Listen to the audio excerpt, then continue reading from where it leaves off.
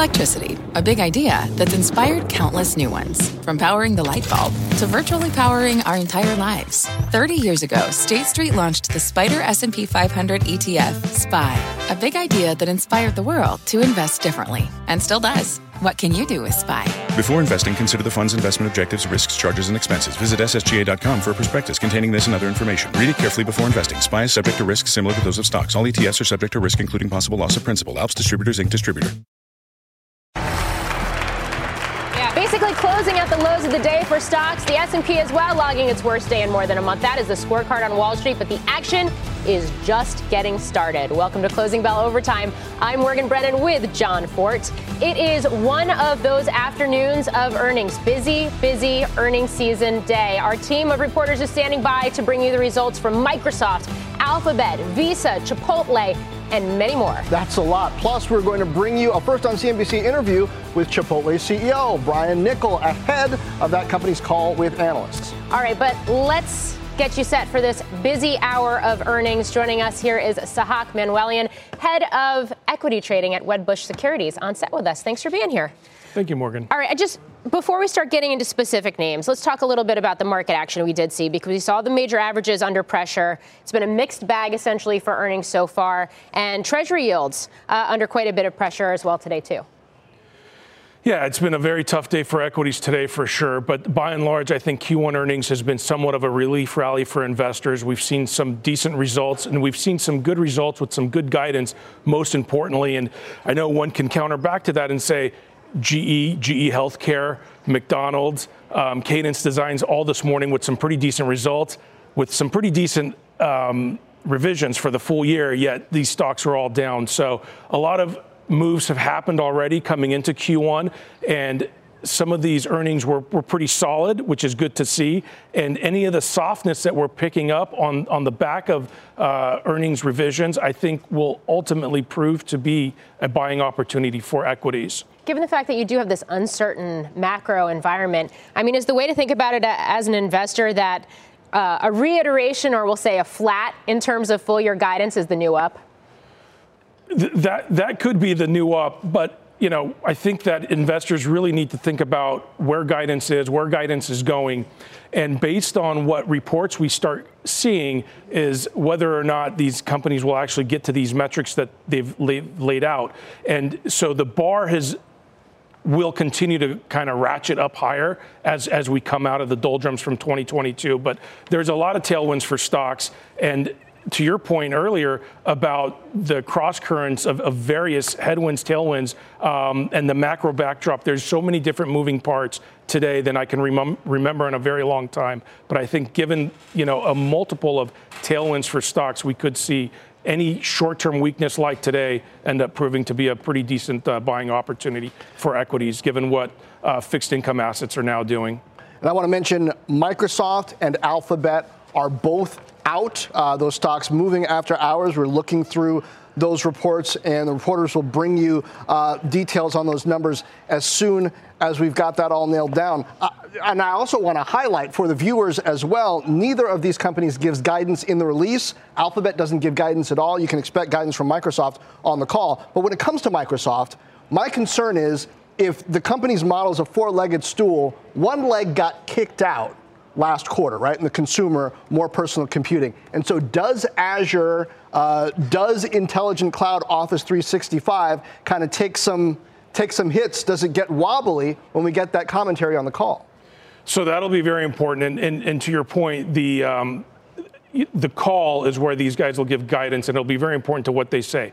For Azure and growth and cloud growth will be what I think much of the focus will be around. We think they come to like a 30% number or a low 30s number.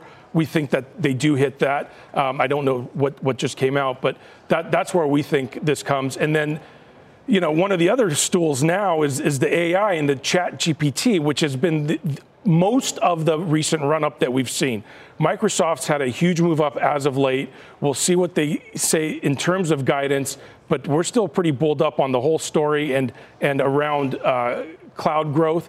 And John, within the recent regional financial crisis that we've had. It'll be interesting to see if they come out and talk about any of the financial companies and where their planned spend is going forward in terms of cloud. We think government spending's been pretty decent for them. We'll hear about that, I'm sure, on the call. But yeah, that's where we're at. We like Microsoft here still. What about Alphabet, particularly YouTube in Alphabet, because that took a big hit last quarter, kind of year over year. And a question is, does that continue? How does a weaker consumer perhaps feed into that based on what we heard from UPS this morning? What's going on with retail, e-commerce? How much of that reads through into the color on guidance anyway? Hold on, do we have the numbers? We have Alphabet. Deirdre Bosa has those numbers for us. Hey, Dee. Alphabet shares, they are up more than 4%. It is a slight miss on the top line. Revenue coming in at $69.8 billion. That is a beat, $69.8 billion versus $68.9. EPS, we were not going to compare, but it came in at $1.17. Cloud also slight miss, but we'll call it in line coming in terms of that cloud revenue, $7.45 billion versus $7.49. So rounded up, it's about $7.5 billion. YouTube also beating. Remember that this has been sort of a weaker growth spot in recent quarters. That coming in at $6.7 billion, 6.6 was expected. We'll continue to dig into this and bring you more as we get it. Back to you. All right, Deirdre, thank you. YouTube is one of the things that I was concerned about. So now let's bring in CNBC's senior markets commentator, Mike Santoli, talk about these numbers we've got so far. Mike, your thoughts? Yeah, John, I don't think you were alone in being concerned about the various inputs for Alphabet. It seems to me it was a little bit under-owned. People were suspicious of it heading in. So that's why you got a little bit of the reflex relief on this report, inline, top line, and things seem like there's no big air pockets in terms of results versus expectations heading into it. I think part of the setup here was, and there was some information out there about some of the sell side saying that people had really backed away from Alphabet, much preferring Meta in this area, and in fact, Alphabet trading at a discount to Meta. So it's hard to know without getting the guidance if we can really change the story on a going forward basis. But right now, I get why we have at least a little bit of a pop here to above 100. Okay, Sahak, I want to get your reaction to the numbers we got from Alphabet, especially since I know you turned a little bit more bullish on tech overall late last year, and I'd imagine that's been a pretty good call so far. Yeah, it's been a decent call so far, but to Mike's point right now, he just spoke about Meta. And one thing that Meta has done that Alphabet has not done, and maybe we'll hear about from Alphabet tonight, is Meta last November came out and announced slashing of jobs. So their cost-cutting initiatives have been very strong, and they've been very outspoken, and I think the poster child for tech in terms of cutting costs. Alphabet very late to the game. We'll see what they say. We'll see if they do, but I think they have to start introducing some job cuts, and that should only help margins. It's good to see YouTube better.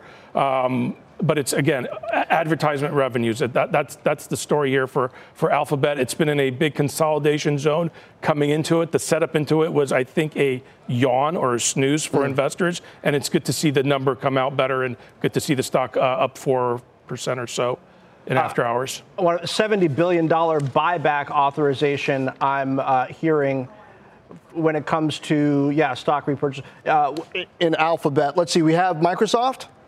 We do. Microsoft earnings are out. Steve Kovac, what do the numbers look like? Yeah, John, they're pretty good. Beat on the top and bottom line. You see shares were up as much as 5% earlier here, now about 4.5%. EPS coming in at $2.45 versus the $2.23 adjusted the street was looking for. Revenue also a decent beat here, $52.86 billion versus a little over $51 billion street was looking for. And Azure growth right in line with expectations, growing 27%. Versus the 27 and change the street was looking for. But, John, we're seeing a huge deceleration in Azure cloud growth just quarter over quarter now. That's what we got for now.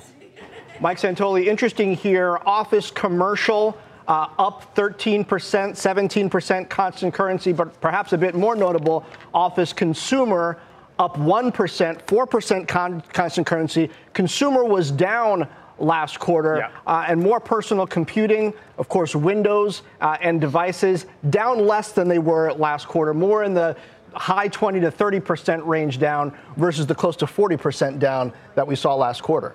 Right, so you just lined up those things that folks were, I think, a little bit clenched up about in terms of potential hazards to the downside, did not get met. I do think the cloud revenue growth level is definitely a relief. There was some people thinking it was going to be more pronounced. I think now the debate goes to where does that settle out later in the year? There's some estimates that it gets down below 25% year over year. So we'll see how that goes. What I also find interesting, though, is the very first line of the CEO comment for Satya Nadella. The next major wave of computing is being born as the Microsoft Cloud turns the world's most advanced AI models into a new computing platform. So this is not playing defense. It's reassuring that the results were good, whereas I think for Alphabet, they were much more emphasizing resilience in search against this new perceived threat. Yeah, that's exactly where I was going to go with you, Sahak. The fact that the first commentary, the leading commentary out of this release is focused on AI, which isn't necessarily even folded into the results that we're seeing here in a meaningful way yet. Yeah, so that's been the price appreciation that we've seen over the last couple months or so has been because of AI. It'll be very interesting to see what they say on the call tonight in terms of AI. But again, going forward, it'll be monetizing AI. And one would probably bet that if anyone's going to figure out how to monetize AI, Microsoft will be there to do it. So Nadella and company in a good place, I think, with the Azure growth at plus 27%, a little bit less. But I think given the fact that they've got so many other things going for them right now. And again, we'll see what comes in the earnings call later with any guidance they give. But AI, a huge boost for the stock over the last couple months. Okay, and the fact that they're playing offense. We've got Visa earnings out as well. Want to get to those? Christina Partsinevelos has those numbers. Christina. Yeah, Visa posting a beat on the top and bottom line, adjusted EPS of $2.09. That's 10 cents higher than what the street was anticipating on revenue of $7.99 billion. So pretty much $8 billion. That's an 11% increase compared to last year. That was driven primarily by payments volume, which was up 10%, especially cross-border volumes, a factor that helped the payments processor back in Q4. The company CEO acknowledging the macroeconomic uncertainty in this press release, but is confident in Visa's ability to manage changing environments. There is no guidance thus far, but we know the stock for Visa is up almost 11%, 10.5% year-to-date, beating MasterCard, which is only up 6%, and shares are a little bit higher right now. Guys? Yeah, up about 2% right now in after-hours trade. Christina Partsinevelos, thank you. Chipotle earnings are out, too, and Kate Rogers has those numbers. Hi, Kate.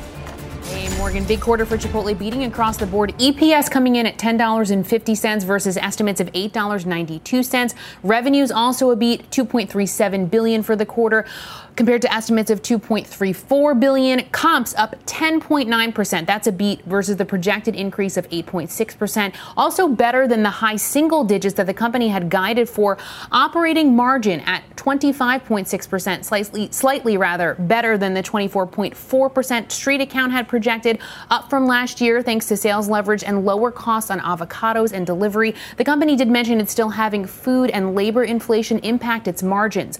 Food, beverage, and packaging costs at 29.2% of total revenue. Food costs benefiting from menu prices taken in the prior year as well. In restaurant sales up 22.9% year on year. Digital sales at 39.3% of total revenue.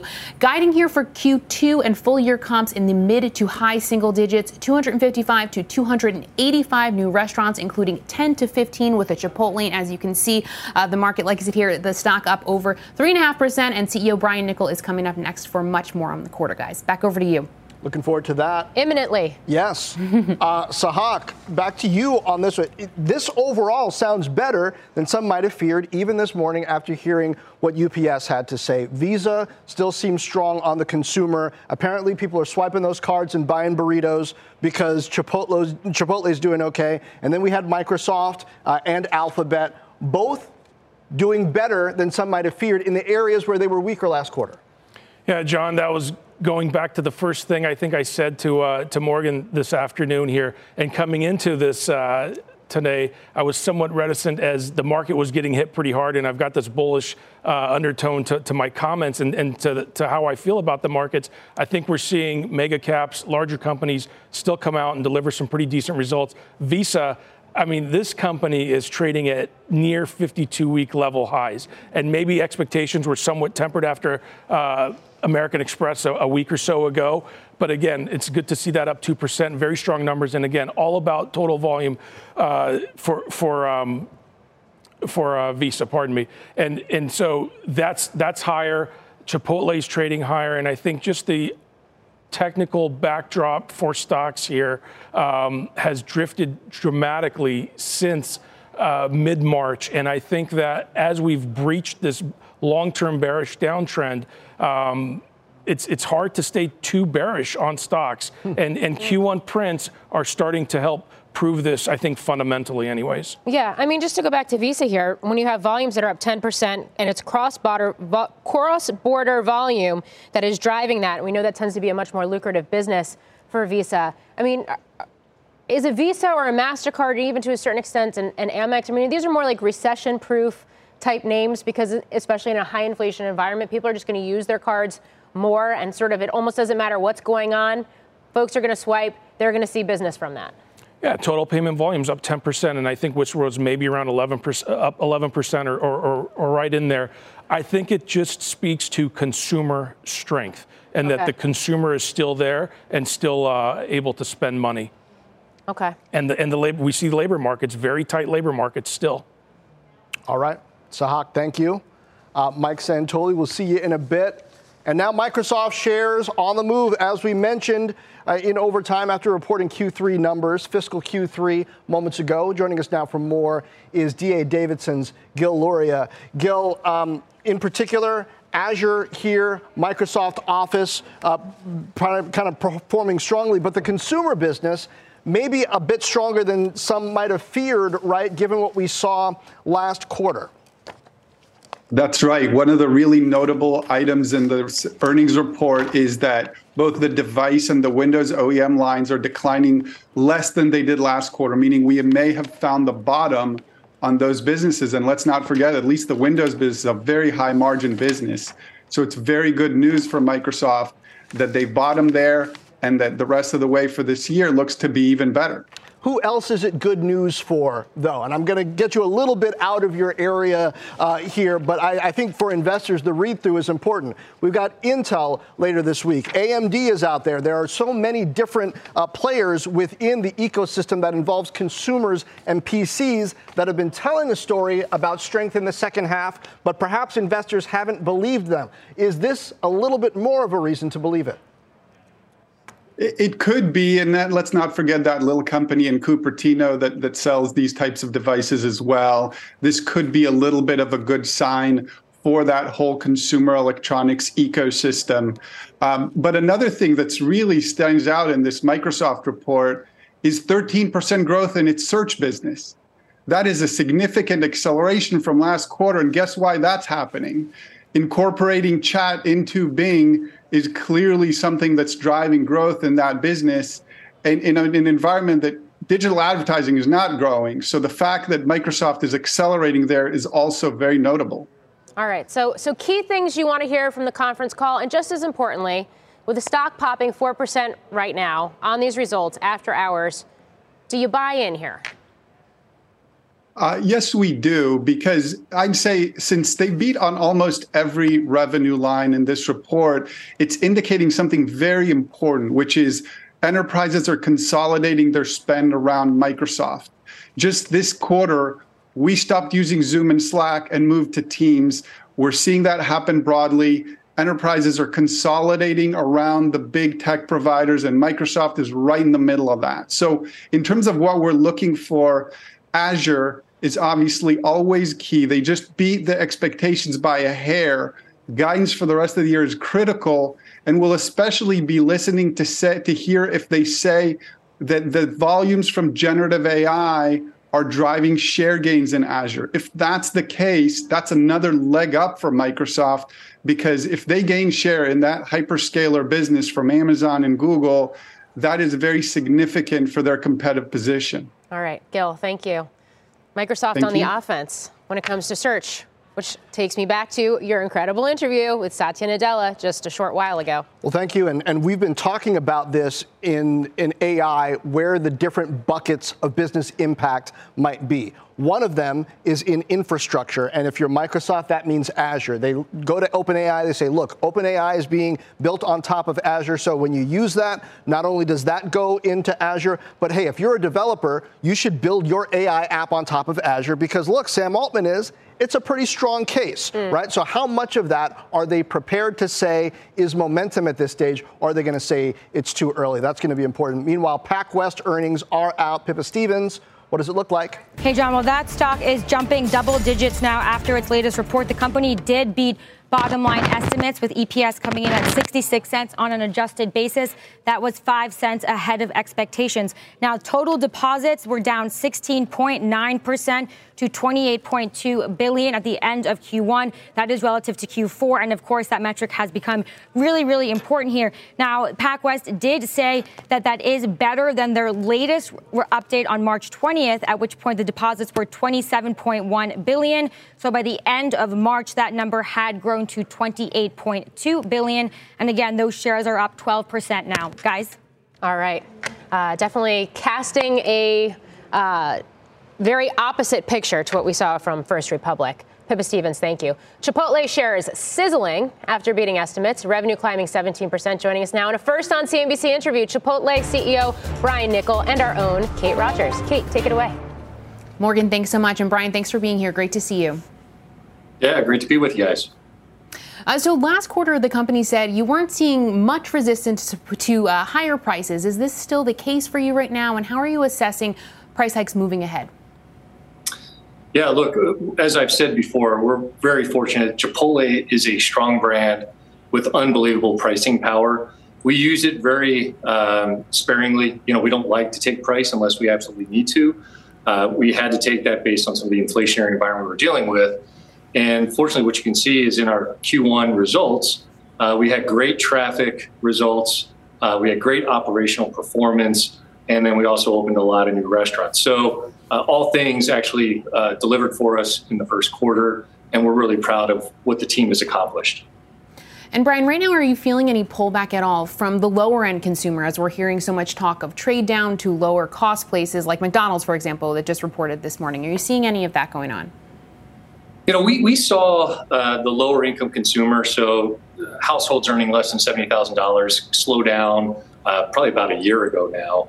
And fortunately, we've seen a little bit of an uptick in that consumer with us, still below where we were about a year ago with that consumer. And then we continue to see a lot of strength in the higher income groups. So those earning more than $70,000 of income continue to come to Chipotle with greater frequency.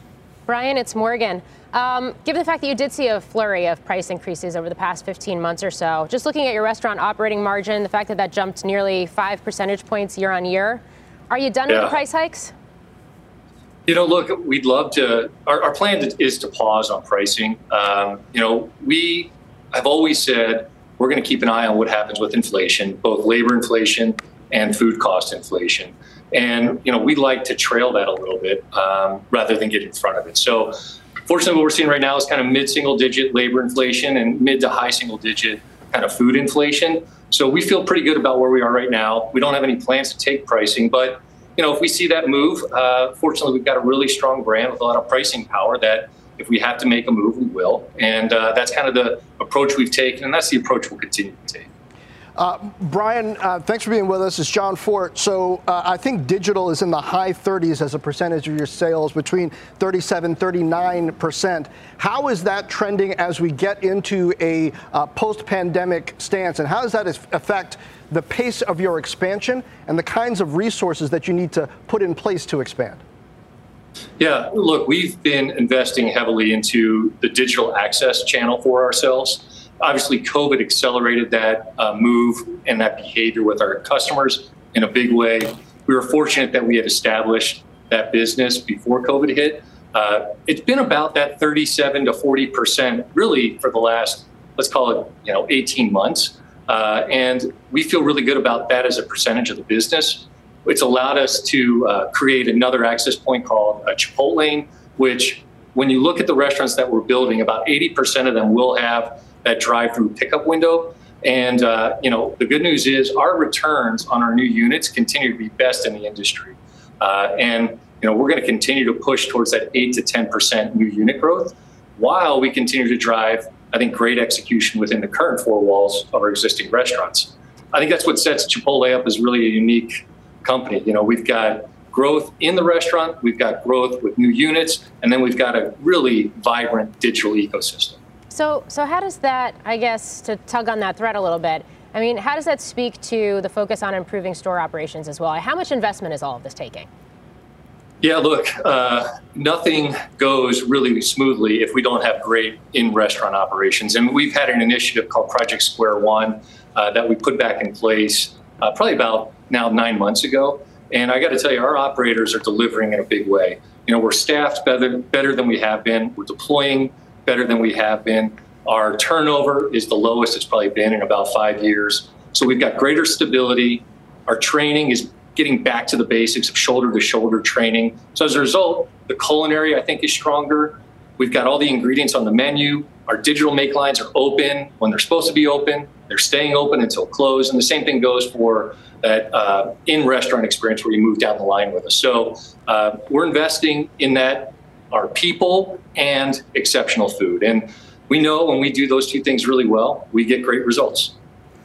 And Brian, just finally to follow up on the people investment, what are you seeing right now on the labor front, and has the hiring situation improved at all for Chipotle? As we know, so many restaurants are still struggling right now with that.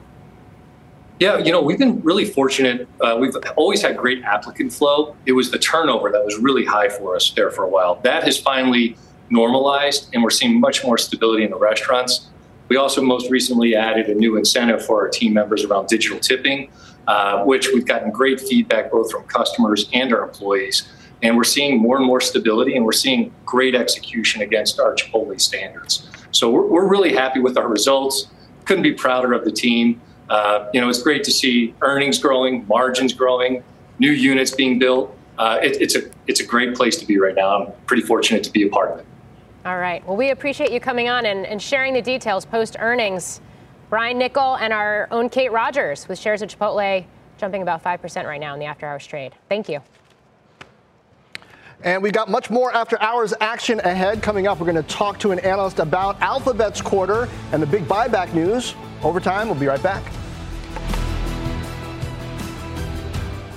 Edward Jones, who knows that just like life, financial planning isn't only about long-term goals. It's about the moments big and small along the way. And when it comes to achieving everyday financial goals, Edward Jones works hard to connect you with someone you can trust professionally and personally. That's why they created their free financial advisor matching tool to help you find a financial advisor in your community. When you take the quiz and get your matches, don't expect just a list of resumes. You'll also see each financial advisor's story and personal interests. And when it's time to meet for the first time, they'll focus on your story, asking questions to understand where you're headed and why. Because Edward Jones knows that at the end of the day, behind every financial goal is a life goal. And that's what really matters. To learn more and find your financial advisor partner, take the quiz at match.edwardjones.com. Brought to you by Eaton Vance, the symbol of advanced investing. What's inside your ETF? With Eaton Vance High Yield ETF, you know. Inside, you'll find smart bond selection from a specialized team with deep fixed income expertise. Get to know what's inside EVHY, the symbol of high yield done right, at EatonVance.com/CNBC. Before investing, prospective investors should carefully consider the investment's objectives, risks, charges, and expenses. The current prospectus contains this and other information and is available at EatonVance.com. Read the prospectus carefully before investing. Not FDIC insured. Offer no bank guarantee. May lose value. Not insured by any federal government agency. Not a deposit. Investments involve risk. Principal loss is possible. Distributed by Foreside Fund Services, LLC. Welcome back. Well, we have had a busy afternoon of earnings so far. Alphabet, Google coming in with stronger results on YouTube than some feared. That is up better than 3%. Microsoft strong in the cloud. That's up about 4.5%. Chipotle opening stores, moving a lot of burritos, up more than 5%. And Visa payment volume up 10% as well. PacWest higher. And we got one more. Texas Instruments, the chip maker, analog chip maker. Results are out. Christina Partsinevelos, how does it look? Well, what we're seeing is that they posted revenue of $4.38 billion, which pretty much fell in line with estimates, but that's an 11% drop year over year. EPS came in at $1.85 adjusted, so that was a slight beat, but you're seeing the stock down 0.25% right now because of its Q2 revenue guidance that came in a range of $4.1 billion to $4.5 billion. So that midpoint was slightly below estimates. Q2 EPS also a touch conservative, just showing that the company is dealing with a slowing analog chip demand. In the actual earnings report, Texas Instruments CEO saying they are seeing weakness across all end markets with the exception of auto. So that's the one bright spot we've seen for many other chip makers when you consider the prolonged correction in other segments like PC, smartphones, data centers, and industrial. So I think the stock is reacting more so now just to that guidance number. Well, maybe they can hope, their investors can hope that the PC market has bottomed with these Microsoft results, but we'll see what they have to say on the call. And Christina, with Intel on Thursday, right? Exactly, exactly. Auto, though, it's been resilient. We've seen it with a lot of the manufacturers and industrial component makers and suppliers, too. It has, exactly. And Auto GM and this morning. Industrial as well, just like you said. And we are just about 30 minutes away now from the earnings call for Alphabet. Up next, we're going to ask an analyst what he wants to hear from management. And check out UPS as we had to break, falling sharply today, finishing the day down 10% after earnings and revenue missed the mark with revenue guidance coming in soft as well. That move weighing heavily on the Dow Transports. Dow Transports finished the day down 3.6%. We'll be right back. It's time to take your career to the next level. With over 150 graduate degree programs, the Catholic University of America, located in Washington, D.C., provides world-class academics with a student experience that educates the whole person, mind, body, and spirit. Whether your professional calling is in engineering, nursing, social work, or any of our other exceptional degree programs, encounter the best of everything that Catholic University has to offer and discover the best in yourself. Learn more today at catholic.edu/grad admissions. Welcome back to Overtime. We are getting more details on Alphabet's earnings. Let's bring in Deirdre Bosa.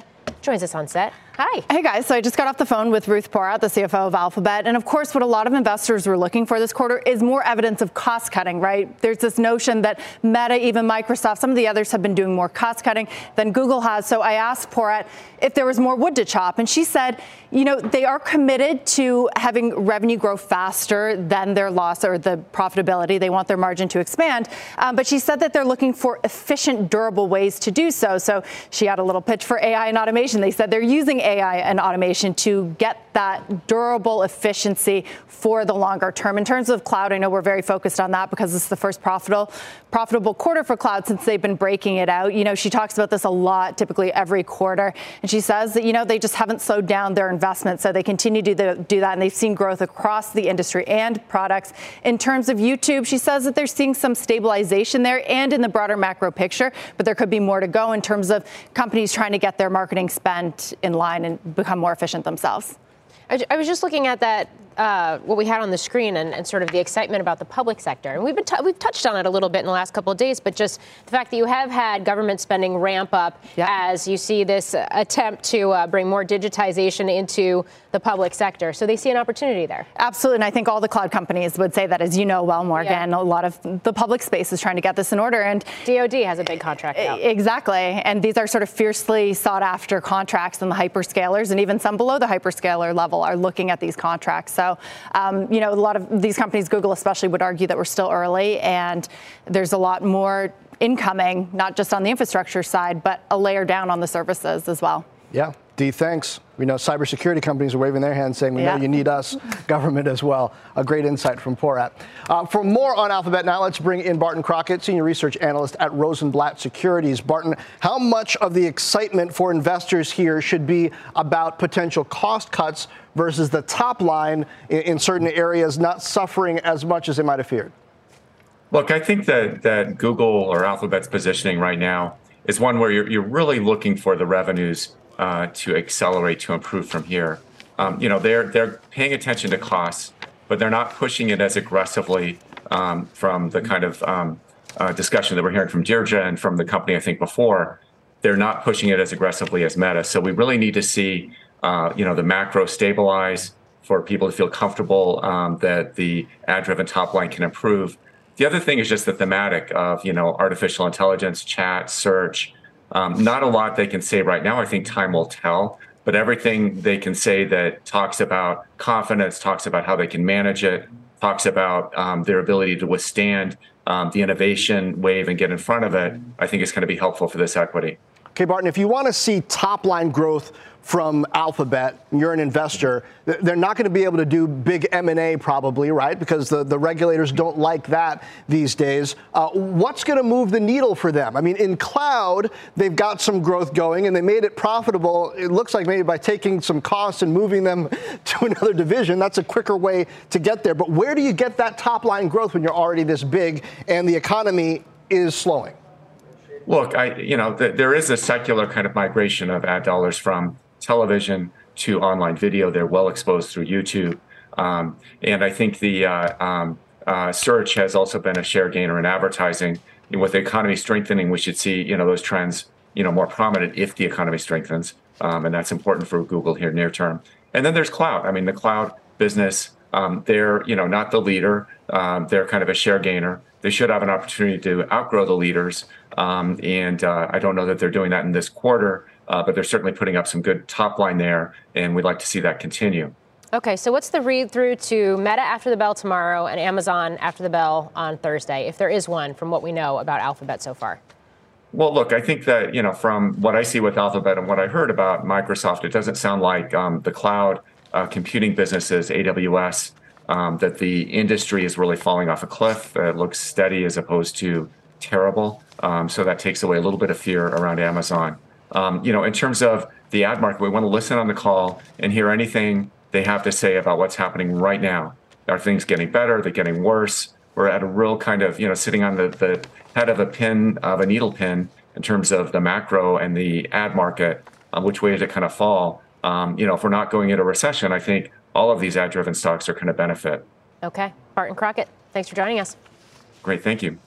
We got another earnings mover to tell you about. Enphase Energy sinking on earnings. Pippa Stevens has the details. Hi, Pippa. Hey, Morgan. That stock down 15% now after a mixed quarter from the solar company. EPS coming in at $1.37 on an adjusted basis. That was ahead of expectations for $1.21, but revenue did miss estimates coming in at $726 million for the period, short of the $732.5 million that analysts were looking for. In the U.S. specifically, revenue was down 9%, but it really does seem to be the guidance here that is sending those shares lower. They see revenue for the second quarter between $700 and $750 million. That is well short of the $773 million that the street was looking for. Those shares now down 15%. Morgan? All right, a big move after hours. Pippa Stevens, thank you. That was a good question for Barton on the read-through to Amazon and Meta, by the way. Both of those stocks are up 2% right now on some pretty decent volume, in sympathy there. We're going to have a busy rest of the week here in this 4 o'clock hour. In the meantime, though, Visa shares, those are popping after beating earnings estimates. Up next, Mike Santoli takes a look at the results and the recent rally in payment stocks. Stay with us. Welcome back to Overtime. Let's get another check on Visa from Mike Santoli. Taking a look at the payment stocks on the back of those earnings. Mike?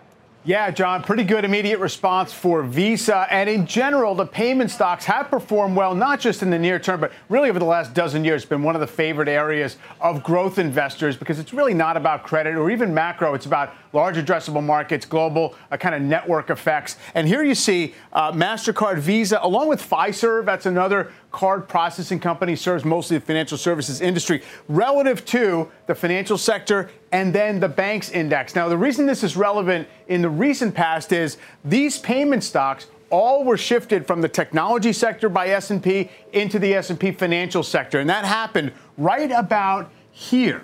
OK, and so what you see here is that the payment stocks have managed to outperform their sector, as I think part of it is people who need a financial allocation for a diversified investor. You'd prefer to take shelter in some of these nice growth names that you don't have to worry about bank struggles and raising capital. You see what's happened on a relative basis to the overall financial sector as well as banks. Now, when it comes to valuations, you can take a look at Visa and MasterCard, what it most looks like. How about something like Microsoft?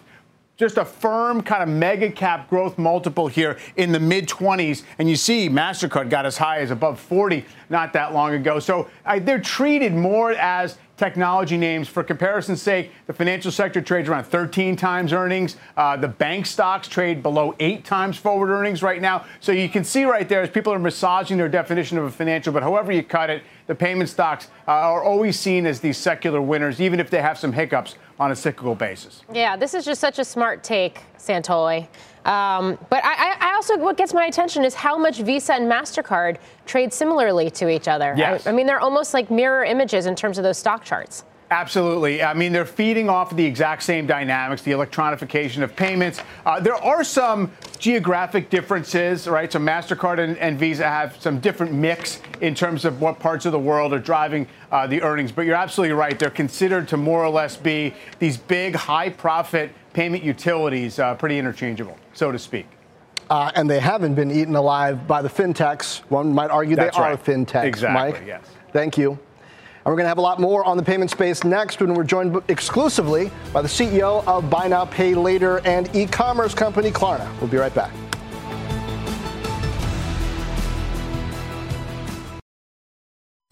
Welcome back to Overtime. Visa's earnings giving us clues on the strength of the consumer. The company's seeing a 10% bump in payments volume in constant currency terms. And speaking of the consumer, Klarna announced today it is redesigning its app to feature an AI-powered shopping feed and a new personal shopper service called Ask Klarna. Joining us now is Klarna CEO Sebastian Siemiatkowski. Sebastian, thanks for being with us again. It's great to have you back on the show. I do want to start with the read-through from Visa, because I do know that you compete with companies like this. So the fact that we did see this increase, this double-digit increase in payment volumes, what are you seeing in terms of the consumer? And is this a situation where they're continuing to gobble up market share, or is it not a zero-sum game? Well, look, in my opinion, if I look at something like Visa, right, it's in the short term, obviously still benefiting from two things, I think. Still, we're seeing, on a year-on-year comparison, we're still seeing some effects of people coming back from what used to be COVID restrictions and into more normal circumstances. And that's still giving a good positive push here. People spending more in stores and in kind of physical presence, right, rather than online. So that's obviously part of it. I also think that there's still obviously that underlying digitalization trend that is mentioned. I think, however, one should be very mindful. I mean, the biggest barriers of entry to compete as a network versus Visa and MasterCard has been that the terminals in the stores are super dumb, meaning that rolling out a new network today, the barriers of entry are almost, they're almost impossible, right? But those terminals are getting super smart by Adyen, by Stripe, by their payments per price. Launching a new network in the coming years will be significantly less expensive. And we have to remember we're looking at an industry that charges society $440 billion in cost for basically shifting money between accounts, which isn't that much more difficult than sending emails. And the cost of payments in the US is 10x what it is in Europe due to the lack of proper interchange regulation in the US. So these are, in the longer term, in my opinion, both opportunities for a company like myself, but also very risky outlooks if you are a long-term investor in these companies. Sebastian, are you needing to pivot away a bit? I'm not saying you're abandoning it, but away from Buy Now, Pay Later toward being more of a trusted payment company and payment gateway with the data you have on customer purchases and perhaps with retailers, with merchants needing that granular data on how to connect the right buyer with the right item?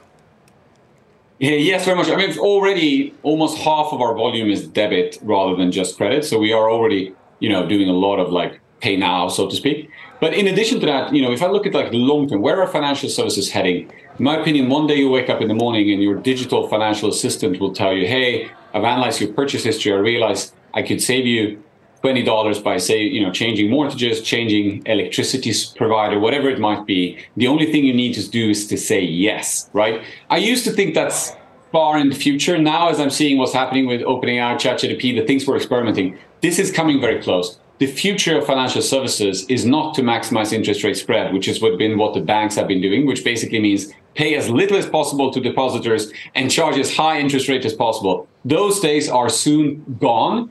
And the true purpose of a financial service technology is going to be to help people save time, save money, make them less worried about their finances. And that's all about who is trusted with the data and who is the best at taking the data of the consumer and turning it into very profitable, actionable, and actually taking actions on behalf of consumers to help them in shopping related decisions, in purchases, and all these things. Yeah. So it's a very exciting future in that area. Yeah. Yeah, and certainly, I mean, you're raising key points that are very much in focus where the business model, the traditional business model of banks is concerned too, given all the turmoil we've seen within the sector here in the U.S. in recent weeks. The TikTok-like discovery feed that you are implementing and you are announcing today, you just kind of touched on it, but specifically, why are you doing this? How are you doing this? And what does this mean in terms of future business growth and opportunities? So it comes back to the question about Visa and our, the difference with Klarna. So Klarna has 500,000 merchants connected today. And the difference on our network today, as opposed to Visa or MasterCard, is when you make a purchase with Klarna, we merchants and consumers share with us not only the amount that you're shopping for. So I bought for $50 at Macy's, but the actual full digital receipt, the full SKU level details. What did I buy? What color? What size? What item, etc. And this has allowed us to now utilize that data to provide richer services, to provide recommendations based on your purchase experience, what could be interesting items for you to purchase. And we've seen already in China that what used to be a search-led commerce was 80-90%, recommendation was maybe 10, 20. Today is the opposite. In China, 80% of purchases on the big Tmall's, Alibaba's, etc. is recommendation-based. You're opening the app and you're already getting great offers and suggestions that make sense to you. We have a unique opportunity there to help our retailers grow because of the data consumers have decided to share with us. Yeah, potentially Amazon e-commerce level data granularity, but not in just one company. We'll see if you can make it work. Sebastian, thank you. Good to see you. Thank you for having me.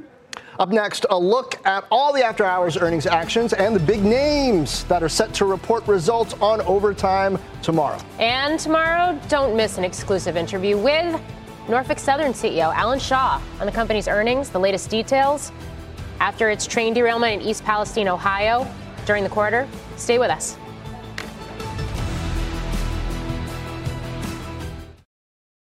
Let's get another check on today's overtime movers. Microsoft beating analyst estimates and revenue and earnings. Azure cloud revenue growth, a slight miss, but you can see those shares are higher. Alphabet also moving higher. Revenue with a slight beat and earnings per share beat as well. Alphabet also announcing a $70 billion buyback. Those shares are up about 4% right now. Visa also higher, again on a beat on both lines. Payment volume up 7% year over year. You can see those shares are up 2%. Also, a name that's not an earnings mover but has news, Carrier. News just crossing that company will acquire Viessmann Climate Solutions in a deal valued at 12 billion euros, which it calls, quote, an iconic premium brand in the highest growth segment of the global heat pump and energy transition markets. When you talk about Carrier, you're talking about infrastructure, real estate, and you are talking about this energy transition push that we're seeing. Carrier CEO will be on Squawk on the Street tomorrow at 9:45 a.m. Eastern to talk about that deal. Also coming tomorrow, a lot more earnings action. In the morning, we're going to get Boeing, Boston Scientific, Norfolk Southern, Thermo Fisher, and after the bell, we will get numbers from Meta. That's a big one. eBay, ServiceNow, and United Rentals. But then today is an important day, not just because of the big earnings. It's somebody's birthday. Oh, boy. Oh, and look at what we got here.